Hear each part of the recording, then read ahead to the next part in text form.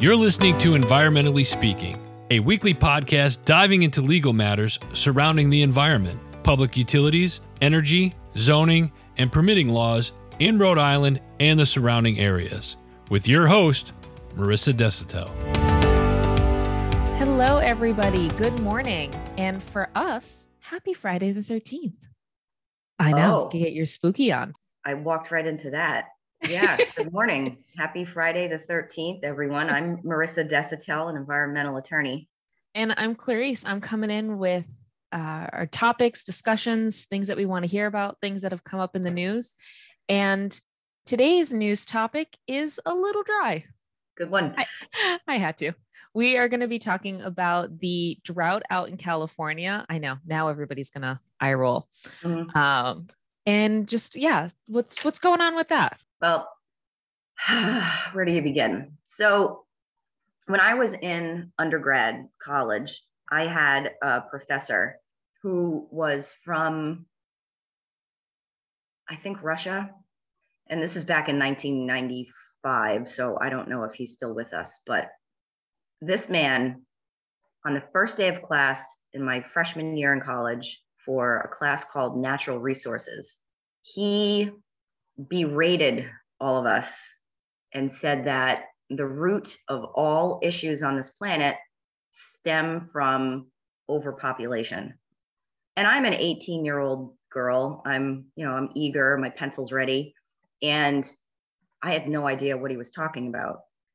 Through the course of my career and education, I think that he was onto something, because the more our species puts pressure on a particular resource, the less of it there is.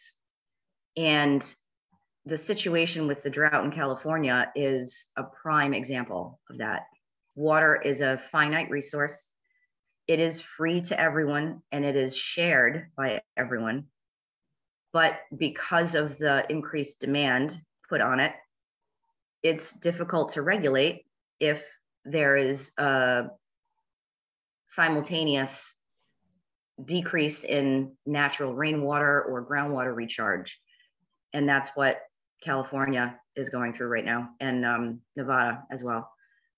Yeah, it is a frightening topic. I was looking over an article this morning, and it looks like parts of LA, some of the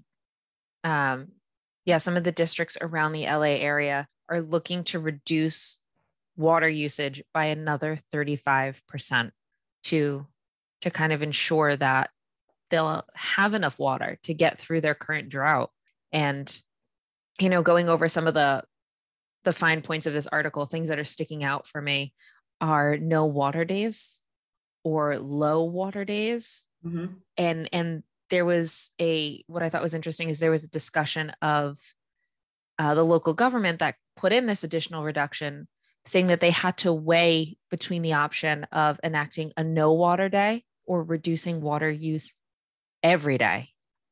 And I can't imagine having to think about an entire area and group of people. I mean, a large group of people. LA is not tiny. And deciding how much water can they have. It's just something that I think we're really lucky over here where we don't have to think about that. Well, knock on wood, climate change is happening, and the effects are sort of known, but the details of what the actual impacts will look like are still up in the air. So we could experience drought. I know. After last week's episode, we were on a bit of a high. We had super fun Zach on, who, tends to have requested dark topics, but his episode was really light and wonderful. And now we're back at it. We're back at the dark, sad stuff. Yep.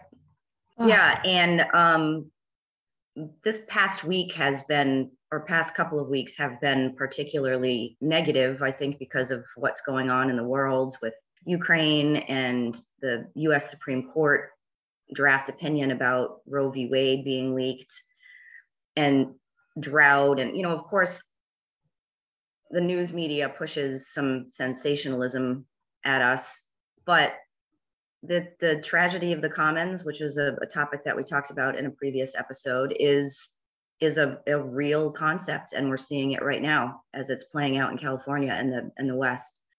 It's, from what I've read about this, it's my understanding that the majority of the rain in California falls in the north, but the majority of California's population exists to the south.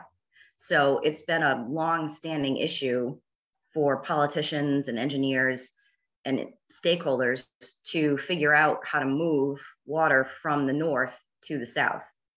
And one of the major issues with that has to do with a particular body of water that connects everything.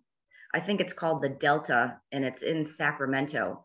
Well, Sacramento is seeing record-breaking water levels that are low and impacting the ability of water to move naturally from Northern California to the south.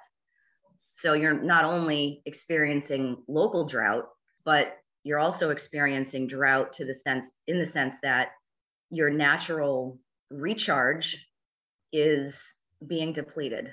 So you're out of water and the cavalry's not coming, essentially. So what do you do?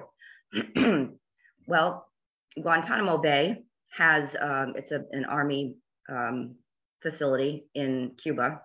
It's got a desalinization facility, which means that they take ocean water and put it through a very pricey and advanced treatment system that removes the sodium and the other elements that make ocean water, and turn it into usable drinking water for showers and human consumption. The problem with that option is, where do you put those? Everyone knows California is incredibly dense with people, and they're very expensive. And then do you have an issue with climate change? Sea level is rising. How does all of that fit together? I'm not an engineer. I don't know. But there's no easy answer, I guess, is what I'm getting at. So even though there might be some options out there, there's still a lot of kind of working it out and figuring out, are these options applicable? Will they actually be beneficial? It's not just we have an answer. We still have to figure out what that possible answer could look like. Yep. I found a really interesting quote from a New York Times article. I was reading about this. The article is What to Know About California's New Water Restrictions. Yep. I'll make sure that we have it added in our show notes for anybody who wants to go back over it. But somebody who was interviewed in it says, I want to stress how critical this is. The amount of water we have available to us right now is not going to be enough to carry us through the entire year unless we do something different. And this was said by Adele Hagkali, the general manager for the Metropolitan Water District of Southern California, in a news briefing. What a serious sentence. They don't have enough water for the year. Yeah. So I think this is something that we're going to keep our eyes on. Maybe we're going to do some periodic updates as things develop, but this is a serious and pressing issue. We're already 5 months into the year. Yeah, they've not hit the hottest months. So, it's the demand for water is going to increase as the temperatures rise. Well, fun stuff. Happy Friday the 13th. Happy Friday the 13th. What a dark topic for today. All right, everybody. Well, thank you so much for tuning in. It's heavy stuff, but it is important stuff to talk about. So, we try to mix it up. We'll occasionally have something fun or funny, but at the end of the day, the environment is a serious topic. So it's a serious topic. And unfortunately, we've not done enough to conserve and protect. So this is what we're now dealing with. Yep. All right, guys. On that note, go out there and make Gaylord proud. Go do something in his honor. Thanks, Clarice.